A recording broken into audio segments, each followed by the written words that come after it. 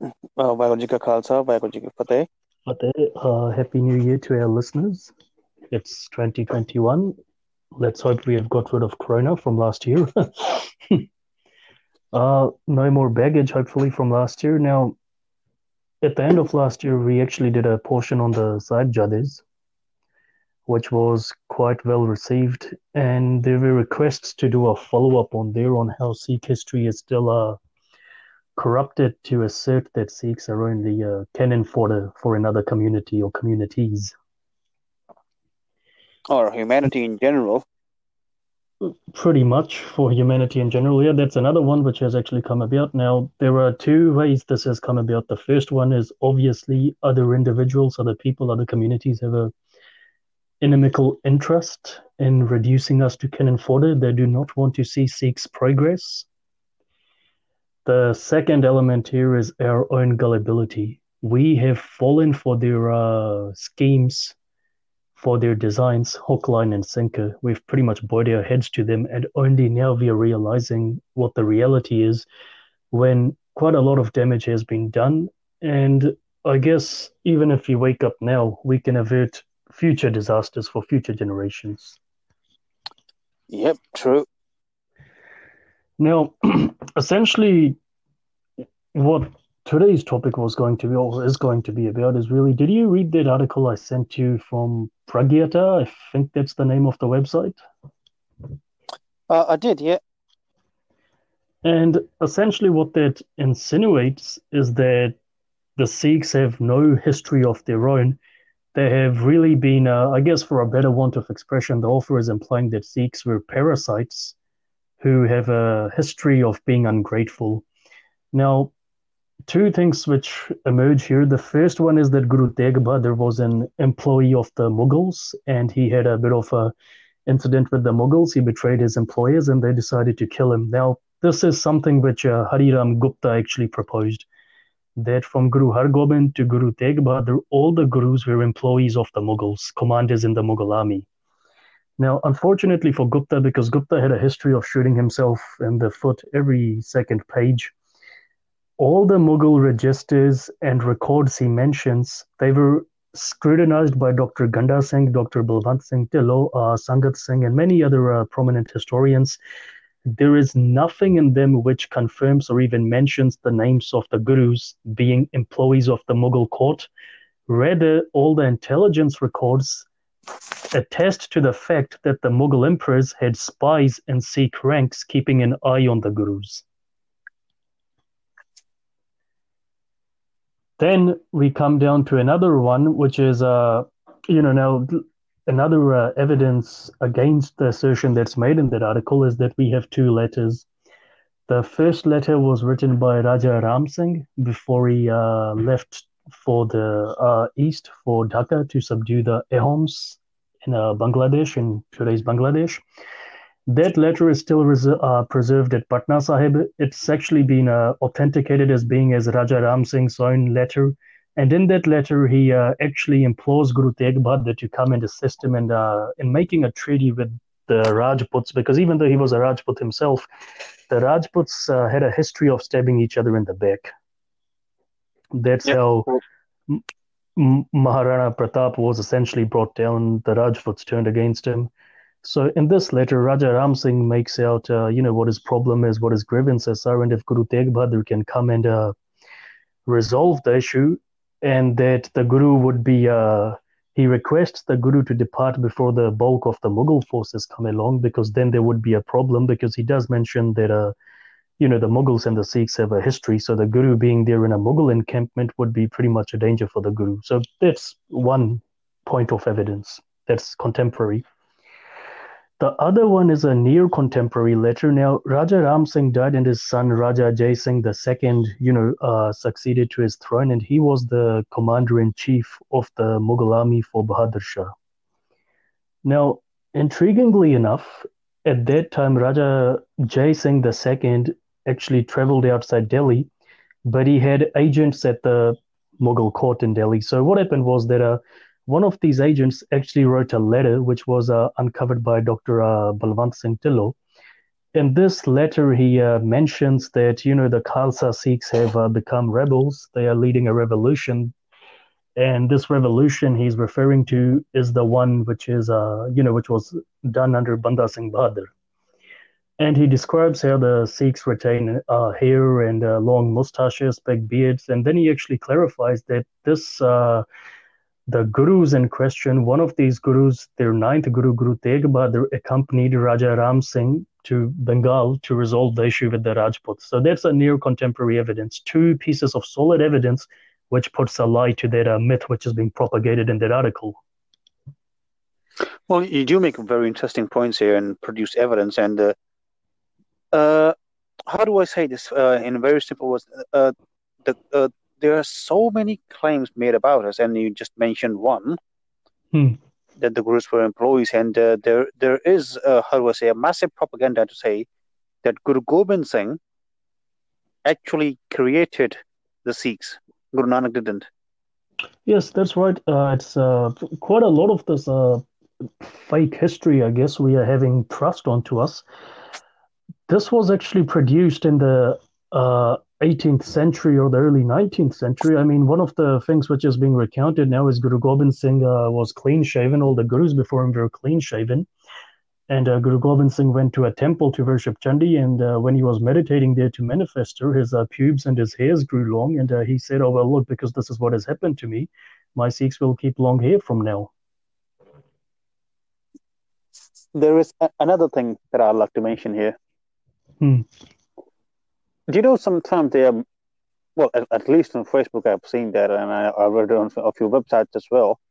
They would simply say that the modern Sikhi today is a British creation. That's quite a ludicrous myth but that's something which has been taken on by our idiot hobbyists as well, who call themselves hobbyists or so-called private or amateur researchers. This is a Western lens, that's an Eastern lens, that's a so-and-so lens, that's a so-and-so lens. It just convolutes whatever point they're trying to make. Because really what it comes down to is that if Sikhi is a British creation, then whatever has happened in the last 30, 40 years, why do you guys protest so heavily about that? They argue that Sikhi was essentially a branch of Hinduism, and the British giving through the policy of divide and conquer, or divide and rule, I'd say, they created a divide between Sikhs and the branch of Hinduism, and Sikhs as Hinduism, and they divided Sikhs from the mainstream Hinduism. Well, you've got to wonder, why did they only reserve that policy for Sikhs? Has anyone explained that? Well, no, because Sikhs are the fighting arm of the Hindu religion, so that's why it's essential to differentiate them. And that ignores quite a lot of salient perspectives and facts which are replete in Sikh history. Now, that article in question mentions a few other things. First one is that, up till Guru Arjan, there was nothing called Sikhi. Well, we actually have more evidence. We have near contemporary evidence from Kashmir. Guru Amar Das went to Kashmir, and down there he actually decided to set up camp in a governor's garden, a big garden. And the governor protested quite, vocally, very angry, went to the local military governor and requested him to, kick Guru Amar Das out of Kashmir. And the governor was obviously a Muslim, so the governor asked, well, why? And this individual in question, the governor, he brought along quite a lot of Brahmins and priests, the clergy, and they clarified that Guru Amar Das speaks against caste, that Gurbani, is quite offensive to their sentiments, and that these people are some new religion, so they need to be actually, ousted, expelled to retain peace in Kashmir. Now, that's quite a significant piece of evidence as well. Then we have Gurbani itself, and we have all this material from the life of Guru Nanak, which if we sift through the falsity, we discover the truth that it was always going to be a distinctive identity, a separate identity. So that statement, which is actually made in that article, is just pretty much an assertion. It has nothing to back it up. I mean, if you check the bibliography, the first one refers to some vague captain's diary, and the other three are hyperlinks. Click on the hyperlinks, and you'll lead to personal accounts which have no historic merit, just people randomly barking online. I'll tell you a small joke. Hmm. They say that there was a ship sailing to the New World, yeah, Yes. and a mysterious illness fell upon the ship. Yes. So the owners and the operators of the ship were of a different genetic extraction than the people who were being carried to the New World. Okay. Yep. And because of that mysterious illness, the how do I say, the masters died and the slaves just were still alive. Yes. So the slaves say, okay, well, we can't go back because we don't have the skills. The ship would just sail as because they had set the sail. Yep. What do we do? And they simply say, okay, so since we're going to the New World and all the masters have died, so we'll probably sail into the port or whatever and Yep. go near the land, and then we will just try to hide somewhere and start a new nation of our own. So yeah, fair enough. Yep. So the wisest amongst those people, he simply said, okay, how, what do we tell the locals where we are coming from? Yep. So they created history in a vacuum.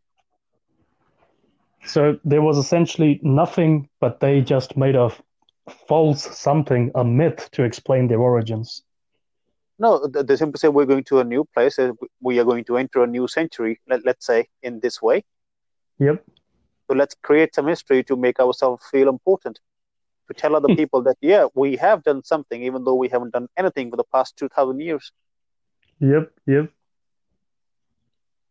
So it is that kind of a sort of civilizational joke that we haven't done anything, but you and I will sit together. I'll say something, and you will verify it, even though we are both. The only thing we're qualified is to say, "Yep, that's the sun. That's it. We know nothing else, and that's it." But we have to create history, so just lie and lie and lie and create something, and eventually, if you enforce it enough, people will believe it. And that's relevant to what's happening today, isn't it, with us? It is very relevant because sometimes I read plenty of this thing online, and it's not a recent thing. It has been continuing for the past, well, since the age of social media. Since I haven't read that many books, and of course, you have read so many of them. That's why I always look up to you when I'm looking for some evidence or something. Yep. The simply say, they never mention Pai Matidas. They Hmm. always write Pai Matidas Sharma. Hmm. Hmm. They simply say that all of them were Hindus. Which is pretty intriguing because if you look at the Patwa, he's the Pandava, he's the records of the contemporaries of the gurus. There are retainers, and Bhakts used to come to the like where the gurus were once a year, or some of them actually used to stay with them 24/7. They used to write down everything which happened in the guru's court. And Gyani Garja Singh, historian, actually uncovered quite a lot of those documents, those contemporary documents. And according to those documents, by Matidas, by Dyala, and by Satidas, they were brothers. Their father was actually a low caste tenor, a Chamar who had converted to Sikhi, and through the merit of his seva, Guru Harai had actually made him his his premier retainer, his chief retainer, and the brothers followed suit as well. Mm-hmm. And where this fake history comes, because now you're telling me that they were Sharmas. I've actually seen them, and it's been asserted that they were Baniyas and not Brahmins. Or whatever they were, they tried to assert they were not Sikhs. And what's intriguingly enough is there was that meme online, and I was seeing it, and they actually had, one of these uh, figure representing a fake historian, and that fake historian is saying that, Sikhi, Jainism, and Buddhism are, a part of our history, our Indic history as the way they see it. And then there's another figure, and they say, oh, well, those people made their own history because they left your culturalism, your faith, your belief system. And then that figure, there's a picture of that figure, with the down slanted eyebrows getting very angry. And that's actually what's happening down here as well. Now, you can see that from that article, there seems to be quite a lot of emotional issues with the author because A, there is nothing substantive, but B, every attempt has been made to just about impose every lie or insult they can think of upon the gurus. I'll give you one example from my own life. Yep. and you might find it hard to digest and disgusting to listen to. Yep. Do you know where is the Riverhead community north of Auckland, northwest of Auckland? Yes, vaguely. There's a Riverhead forest. Yep. There's a shooting range there. Hmm. I used to go there for, well, of course, shooting and sighting the guns and everything. Yeah. Yep. Close to the Riverhead town, there is, how do I say, an ashram. Okay. Yep. So one day I decided to take a walk to the local gas station to eat some pies, Yep. and they were out of drinks because their fridge refrigerator broke down. Yep. I said, fair enough. So I was just taking the walk back and came across the ashram. It's fair enough. May I Eh, have some water, please? Yep. Is this a ashram in the Indian sense of the term? Yeah, ashram in the sense that I saw white Hindus there. Okay. Yep. Yeah. So I had my iPod on, Yep. and then instead of taking my earphones out, I just paused the music. Hmm. Yeah. Yes. I drank the water, Hmm. and some white Kiwi girl who was wearing a sari and a tikka Yep. asked an Indian guy that who is he? Yep. And assuming that I had my music on, he answered with a single word, and the word was Taliban. Hmm. This is from my own life. Yep. And I was so disgusted that I said, well, in my rage of anger because of what he has done, I might do something that I shouldn't do. So I decided to walk away. And I simply said, it's so he's lying, and I walked away. Yep. Well, it may have been the right thing to do at that moment because I don't think they were willing to listen to me. Anyhow, Yep. Yep. I simply said he's lying, and I walked away. Yep. So the fact is that even in New Zealand, in the modern world, where they are just one Google search away from searching at who I am or who we are in general, Yep. he simply said a single word, Taliban. My own life, my personal experience, and I was so disgusted Hmm. that I couldn't shoot my guns properly that day. I think this same And ashram and was actually. and Yep. and, and I'm sorry to say that while shooting guns, which was quite a normal thing in New Zealand, I did felt like I was Taliban Well, I because mean, it's all hills and something. it's pretty good. You could actually, see the positive side of that experience. But in essence, you really need to wonder. I mean, and that goes for our religious organizations as well. What's actually being really, taught down there? If someone has the gumption to actually, be in an ashram with all the meditative practices and everything, and then turn around and say Taliban, well, you got to seriously start thinking what's actually happening down here. And that's why most of these new age ashrams should actually be shut down or investigated because you get a lot of, I guess, not notorious acts happening inside is the only way I can explain it. Well, it's not just that because you have to carefully notice that there's a very strong claim that we are a 5,000-year civilization, yeah, Yep. and a lot of people will respect you for that. Wow, you're still continuing. Yeah, you must be doing something right. Yep. And then there is this bovine manure claims that the ancient India was so advanced that we were just flying to the moon and back. Now, on that issue, there is actually a personality on Facebook called Vinod Chand who I follow. He's a writer who lives in India, but he's in South India. And Chand actually made something. Well, I guess it was a prudent comment, even though he phrased it pretty ludicrously. So he was saying that the ancient Indians had planes, but what he couldn't figure out was why they had horse-drawn chariots and they were carrying around swords which were 10 kg in weight when you have people claiming that they also had nuclear bombs which they could shoot on their arrows. Well, let's clear these myths with just a single example, which Yep. is more practical. Yep. You have plenty of knowledge today. Let's say Yes. Yes. you can build a house, Yep. maybe you have some more skills and everything. Let's Yep. say time travel was invented and you went back to, let's say, the year 1300, let's say, for the sake of Okay. argument. Yep. Yep. Even though you have all the modern knowledge, what can you create over there? Nothing. Okay, I might say, okay, fair enough. I will introduce them to the new methods of building, let's say. Yep. Yeah, but where will you bring the nails from, the screws from? What we take for granted today would need to be developed at the time. There's no concrete, No there's no concrete. cement, Hmm. nothing. Where are you Yep. going to bring the modern standards of, let's say, steel or iron? Hmm. Fabrication. So, if somebody makes a claim that we had flying planes, Yep. for planes you need to be able to construct an engine. Hmm.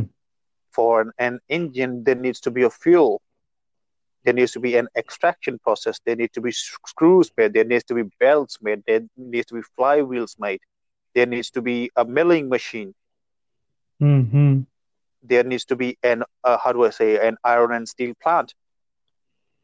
You need We smaller machines to run that plant. and interestingly enough, on All of that that point, is yeah. all of Yep. that is missing.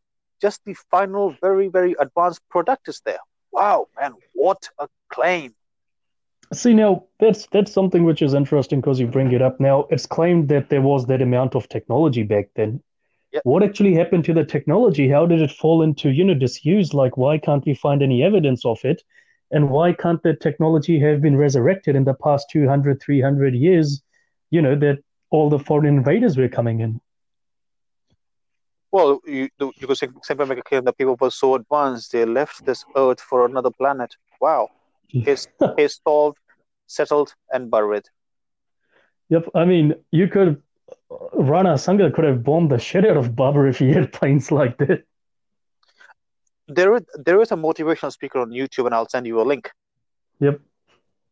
And I saw a video of him.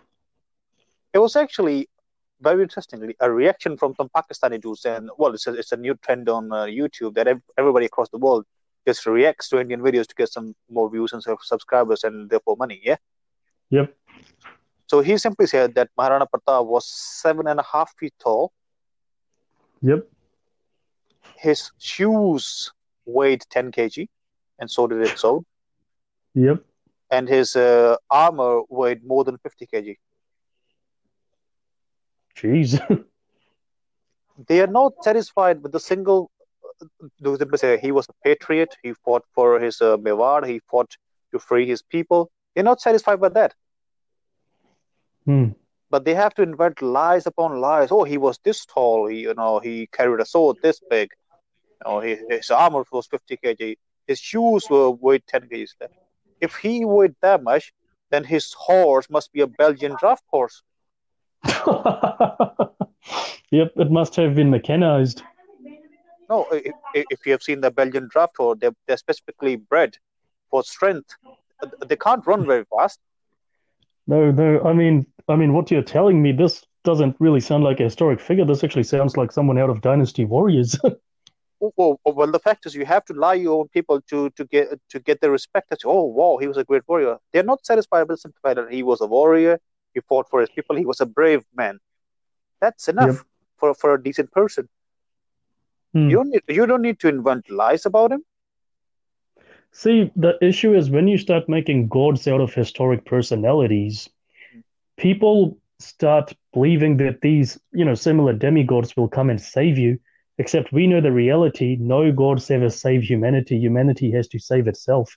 It might sound pretty good now, but it's counterproductive in the long run because you're just mentally enslaving your own people. And also in the long run, you are dismissing the historical figure entirely. So you're actually disingenuously being dishonest to the memory of that individual in question. You're disrespecting them. Yes, and yes, you are indeed, and we also have so many examples of the same from our own history, a so-called history.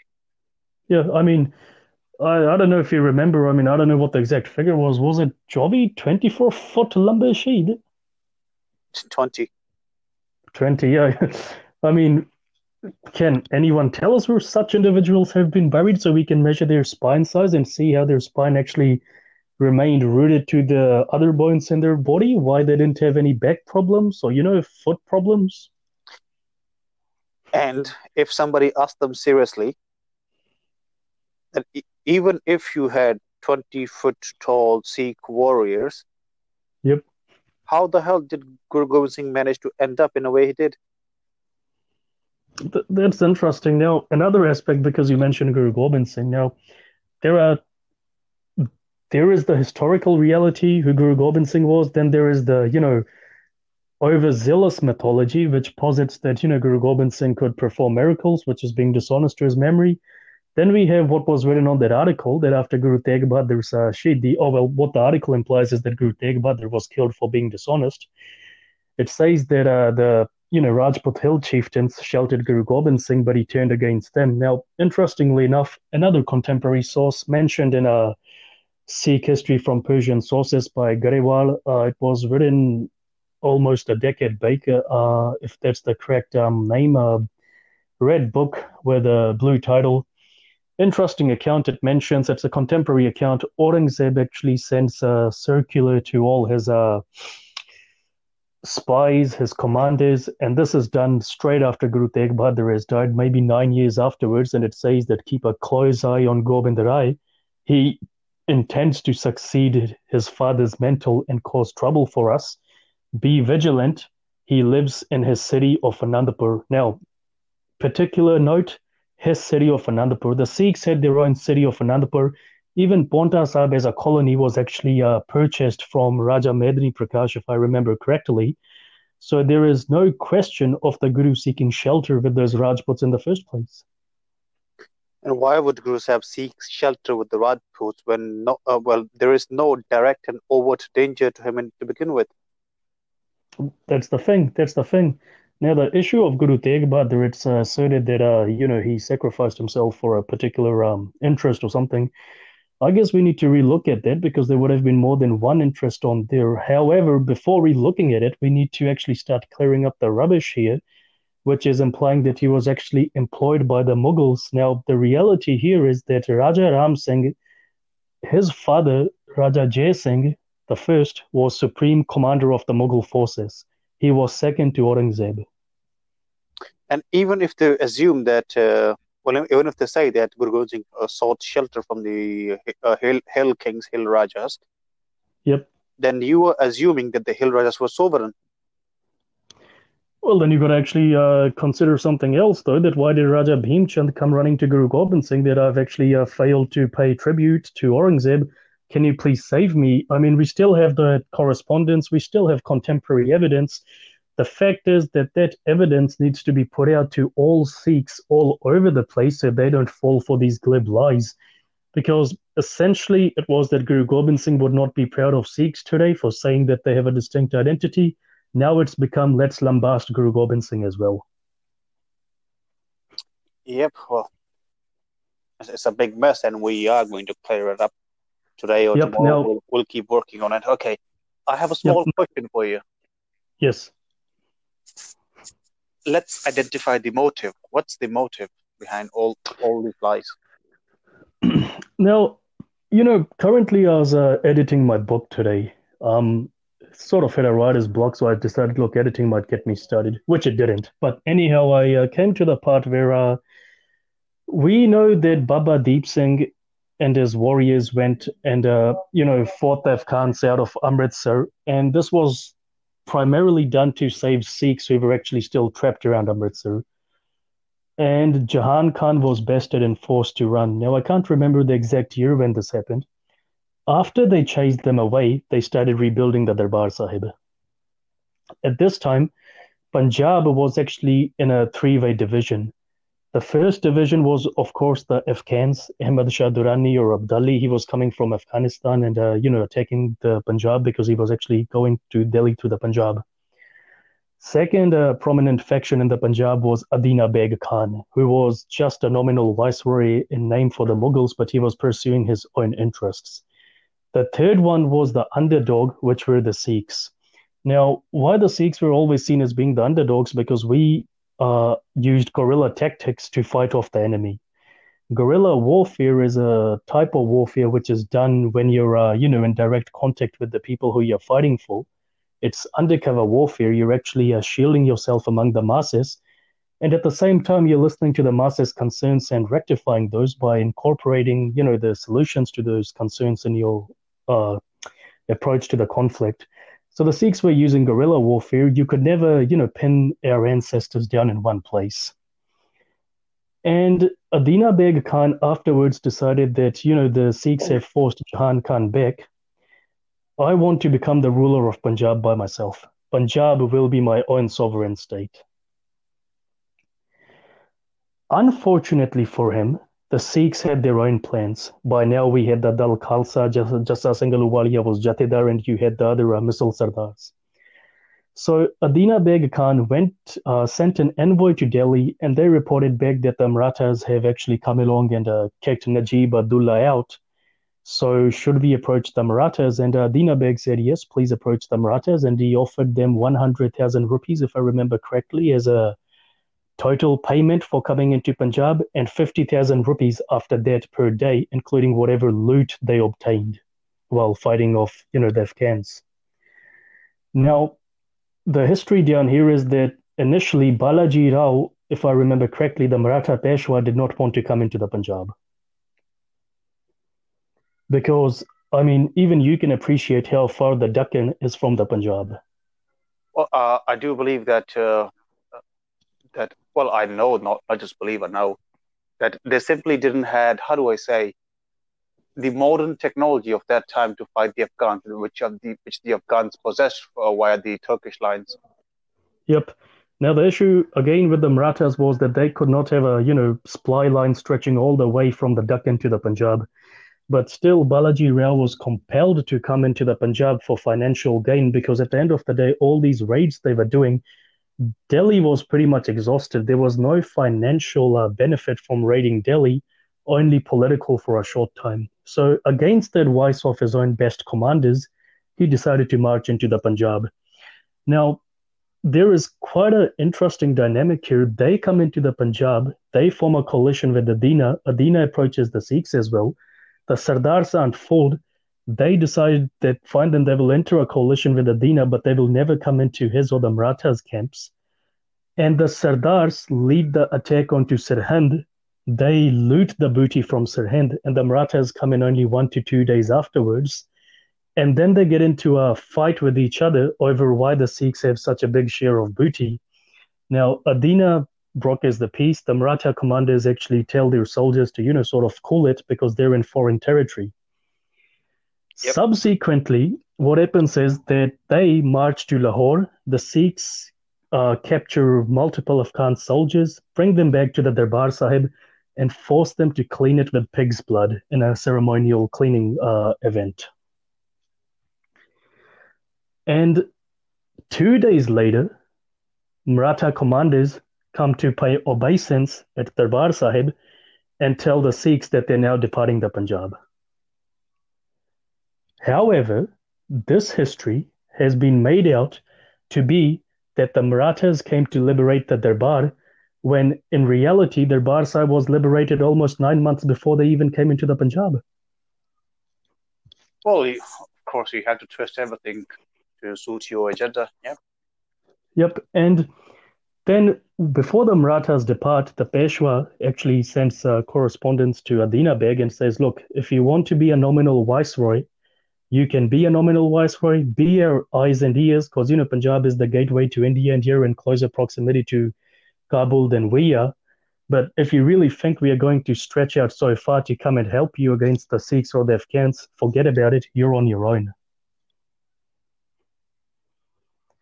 And interestingly enough, when it said that the Marathas ruled the Punjab, they actually ruled through a Mughal. They didn't even really rule it, but even if you accept the argument for, just its sake on its own, they only nominally ruled it, the real power at that time in the Punjab was Adina Beg and the Dal Khalsa, Yep, the locals. the locals. So what happens is Adina suddenly dies. He wanted to plan a Kalukara off the Sikhs, but he died in between. He left no able successor to his throne, which allowed the Dal Khalsa to, sort of just annihilate all vestiges of his military and sit back and watch the show. And now the Marathas decide to send Sabaji Patel, their military attaché, to the Punjab to glib talk the Sikh Sardars into becoming cannon-fodder for the Marathas. Yeah, I read all about that. Yeah.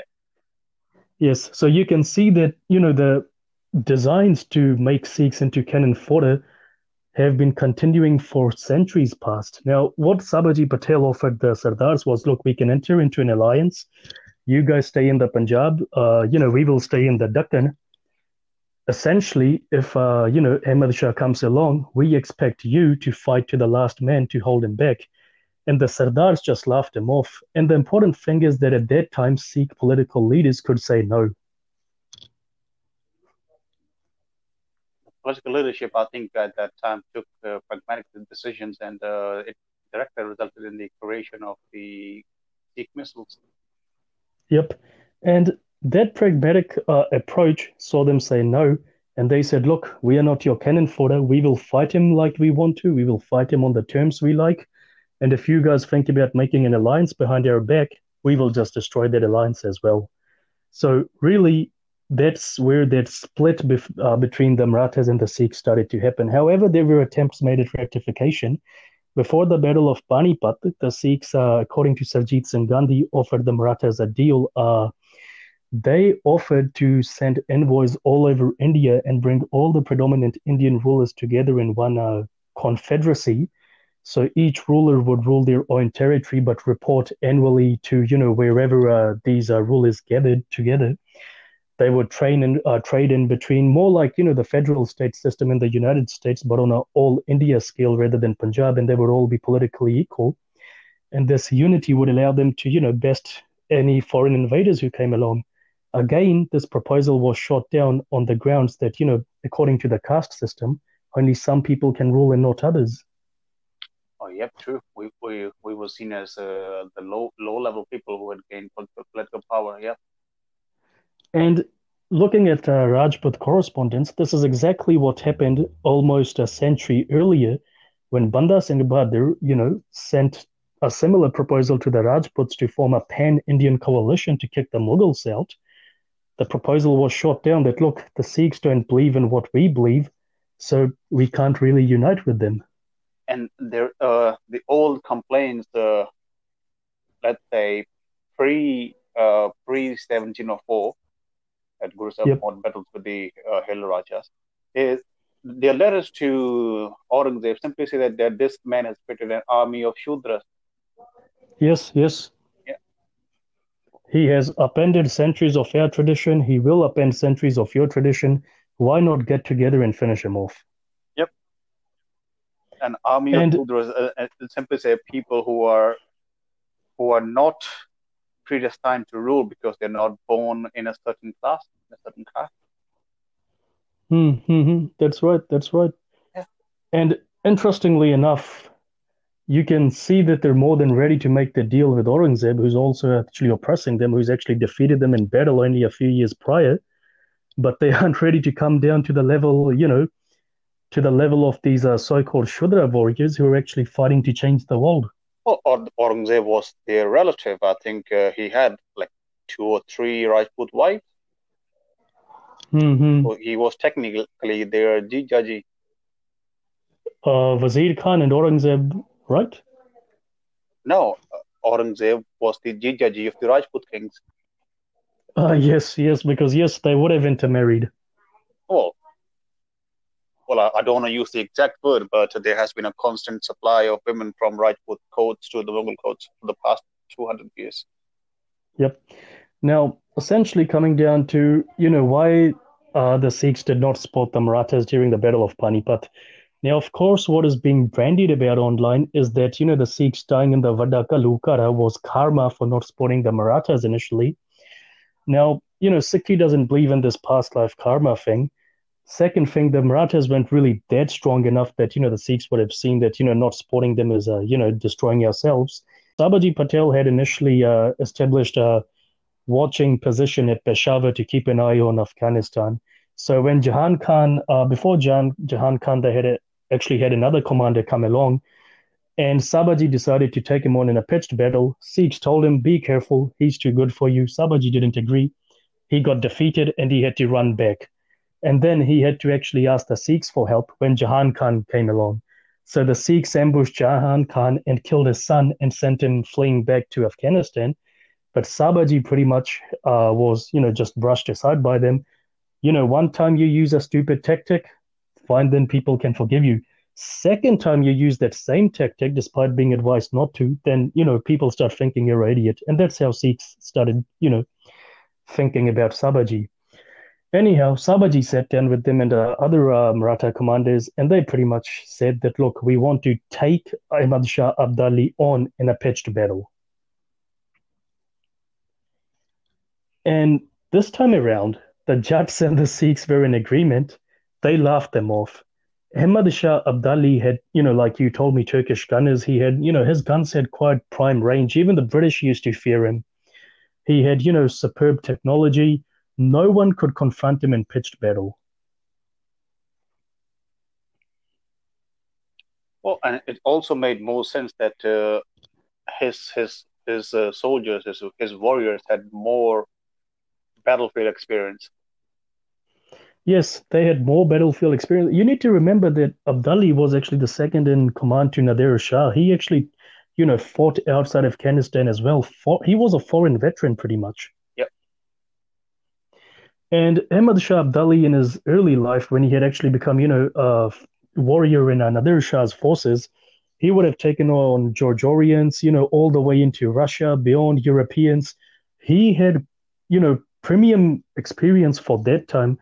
I mean, it was for a particular reason that the British called him the best commander in Asia at that time. And when you're saying we're going to take this very same commander on, you agree with that, classification, that acknowledgement which the British gave him, and then you say you want to take him on in pitched battle because that's how you have traditionally fought, then of course people are going to start laughing at you. That's what they said. The Sikhs refused to help them. They said, look, we will wear him down through attrition. You can't hope to take him on in a pitched battle. He's too experienced for you. The Jats agreed. Marathas didn't. And the rest we know that before coming to Panipat, Ahmad Shah pretty much cut around them, cut off their supply lines. And then I can't really remember the name of the Maratha, commanders at that time, the two primary commanders, but Ahmad Shah pretty much maneuvered them onto the field he wanted them on. And that's where he crushed them. And something that's hidden is that when he actually laid siege around them, Allah Singh of Patiala was actually providing the Marathas grain secretly. Yeah, that might be a possibility. Yeah, he was that kind of character, yeah. Yeah, so what we are talking about is that initially speaking, the Marathas had good success. It made them too overconfident. Ahmad Shah stayed back and, sort of just maneuvered them into position, and then they made a very fatal mistake. They decided to go on a pilgrimage to a nearby temple, and when they turned around, Ahmad Shah was gone, and they got even more confident and marched forward, and then suddenly realized he had actually outflanked them and was now behind them. In the front, they had a river. At the back, they had Ahmad Shah. They were pretty much pegged in. Yep, combat maneuver. And if you look at the accounts of that battle from the morning, Ahmad Shah didn't even send his cavalry forward. He just pretty much, ordered his gunners, and that was it. They just blasted the hell out of that other side.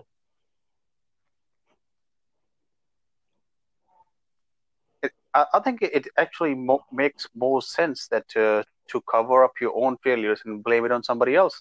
That's how history is. Well, in a way, it's written in the Indian context, particularly. Yep, and if you look at it, at the end of the day, the only people to best Ahmad Shah were the Sikhs because they wore him down through attrition. Yep, you have to think, okay, what's the most practical thing to do at this moment? Guerrilla warfare.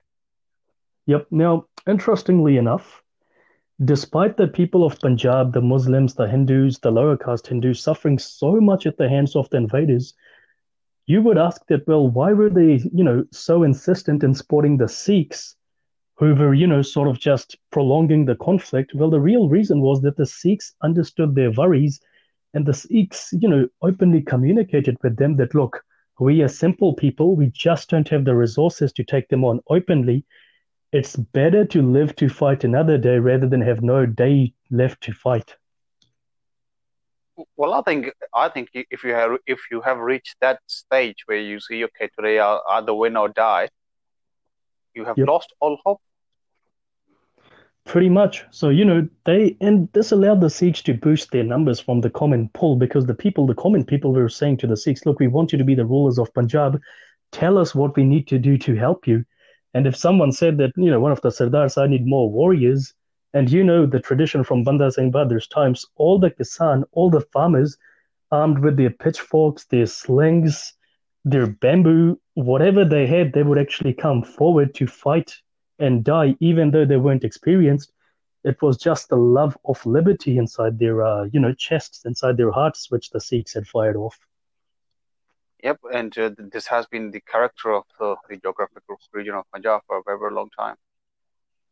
And I guess the stupidity which we have committed, our historians, our intellectuals have committed, the Sikh Sardars pretty much told Sabaji that, look, we have our own republic, our own sovereignty to establish. We can do better than everyone else. We want to show that. We never remembered that. Rather, we ingratiated it with the bigger context to say that, the Sikh Sardars fought for a liberated India, which is true, but it's only, 20% of the truth. The other 80% is that they wanted to rule over it themselves, or a portion of it, show what, the political dynamic of Sikhi is. And I guess I mentioned it a few days back as well. The Marathas had a system of jot. This is described by Jadunath Sarkar. Now, what jot was that they would come along and demand 1/4 of a region's earnings. It could be paid in women and children and, animals and money. It was more a guarantee that if you paid up, they would not come and attack you. Yep, that makes sense for them because they were trying to establish an empire and they needed resources. And then you look at the other end of the spectrum, the Sikhs had, Rakhi, 1/10, but that 1/10 was not to be paid in human flesh. So they never took women or children or anyone. Whatever you had, or food, or even if you wanted to join them in combat yourself, they would welcome you and give you a horse. But, and this is what the British, the Americans, and all other contemporary observers noted, when you paid Rakhi, a Sikh Sardar would sacrifice his family and himself protecting you rather than let you be harmed. It was essentially a tax, a citizenship tax. Yep, that makes sense. I think the system was used more towards the Yamuna plains and in Uttar Pradesh, and I read about it in the 1780s. Yep. Now, if you look at Shivaji is a Bhonsle. He's actually a lower caste. From the lower castes, he's actually from the farming caste. And before he became, king, they had to pay quite a massive amount of money to the Brahmins to actually agree to perform his yajna. Yep. And you look after his death, after the deaths of his successors, you have all the, Brahmin Peshwas come along. They become prime ministers straight away. Essentially, they're kings, they're hereditary kings, but they just want to disguise it as prime minister. Yep, the real power behind the throne. Yep, that makes sense.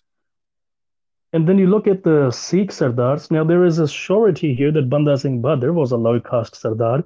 You see, they're pretty much, taken from the lower caste Jats and Shudras, and they're made masters of their own destiny. There's never any, system where the high castes come to dominate the low castes. Rather, you have, Kalals, like Jassa Singh Aluwalia was a Kalal, a wine distiller. Yep. They were supposed to be the lowest of the low. They were killed for owning a donkey. And here, that man, for all his faults, becomes the president of a Sikh republic. Yeah, but I think there's an inscription on his coins mentioning him to be Jasakalal. Yeah, Jasakalal. He always, underscored that, underlined that look, I'm a Kalal, but look what, through the grace of Guru Nanak, Guru Gobind Singh, look where I've reached. Now, if you look at Banda Singh's coins, through the grace of Guru Nanak, Guru Gobind Singh has handed us the sword and cauldron to victory. The credit is given to Guru Nanak. You look on Missile era coins, the credit is given to Guru Nanak. But as we mentioned earlier, today the tradition, the practice has become to separate Guru Nanak from Guru Gobind Singh straight away. Well, yeah, the thing is that Guru Nanak preached something else, and then Guru Gobind Singh just went rogue off the track, and he went off the grid. Yep, and when you sort of rebut that, you speak against that, you argue against that, you're told, well, you're looking at it from Western lens. Well, can those individuals tell us whether Banda Singh Bahadur was a Westerner, that he actually wrote it on his coins? Well, even if you take a photograph of me from an Indian-made cell phone or a Western expensive camera, my face is still the same, I would say. Yes. Well, it doesn't make a difference. No, and history remains the same. It essentially doesn't make a difference. And I guess, essentially when this Western lens practice started, I always get the impression it's some idiot professor sitting in a university trying to finish off a book and he decides to add in those few words, Western lens, just to sort of, augment whatever lies he's actually written in there. When you write a book, do you write a book to deliver what you think happened or history or about any particular topic, or do you write a book to discredit other writers? Well, I mean, personally, when I write it, I actually deliver. I have rarely written anything to discredit someone else. Well, that's the point I'm trying to make. If you think, well, you're looking at the Western lens, and simply say, well, maybe your lens is not good enough, that I have to look for the Western lens. That's actually a good one. And essentially speaking, the stupidity of the Western lens and whatever other arguments they have against people trying to, discover the purity of Sikh history, that has rendered us into Cannon-Fodder. There is a single sentence that I would like to mention here. Yes.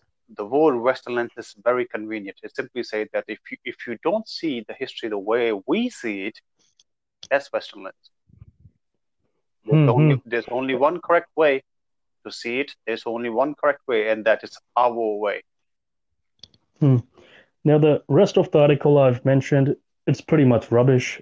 It infers that, I can't remember the name of that Sikh text, mentions that so-and-so Rajputs trained the gurus. I have the text at home. I looked through it. I have the 1983 edition, the old edition. They can't say that today you guys are publishing it wrong. Those names are mentioned nowhere. I wasted 2 damn days on that. Those names are mentioned nowhere. Essentially speaking, these things exist. Such individuals exist who want to take the past away from us.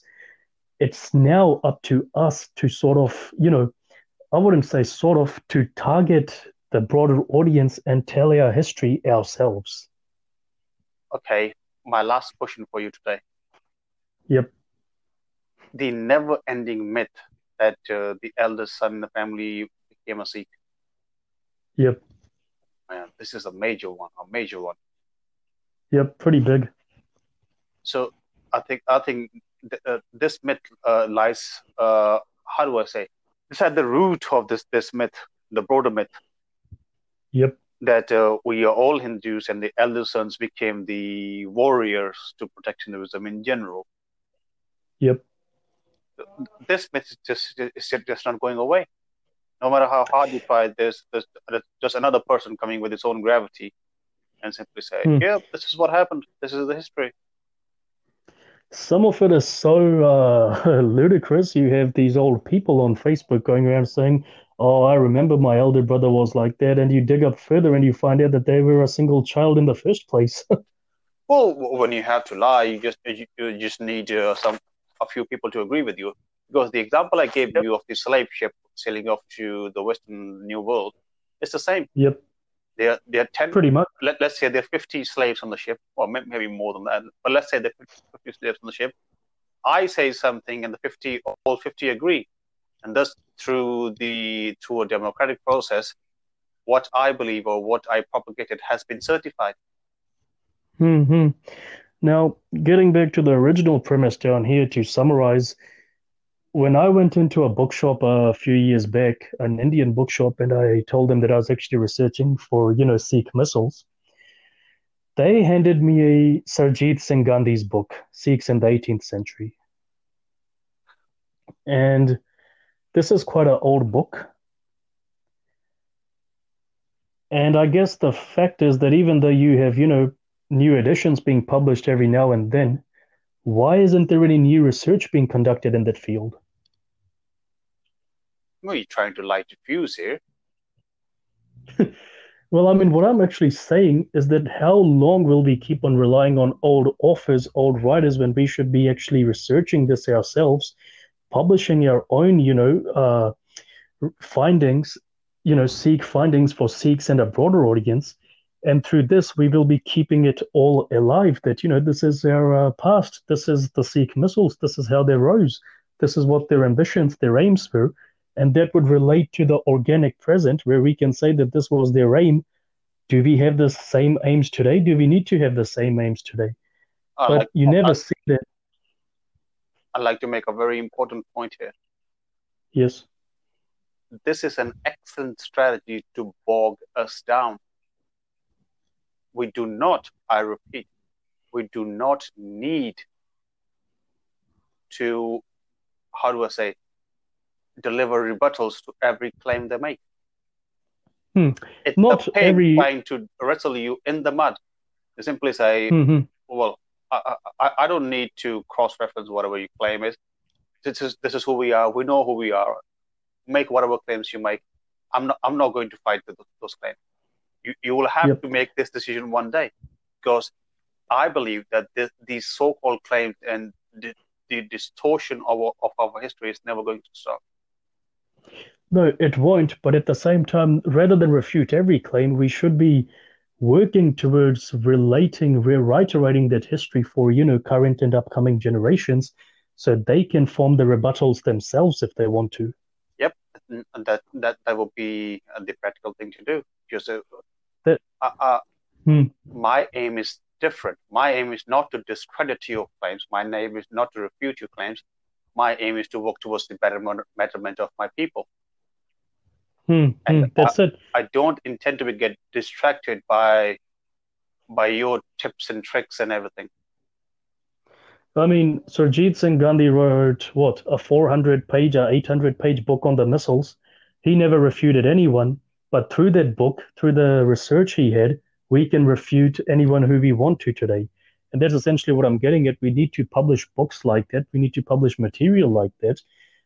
So, we are one step ahead of the people who would discredit our past and falsify it.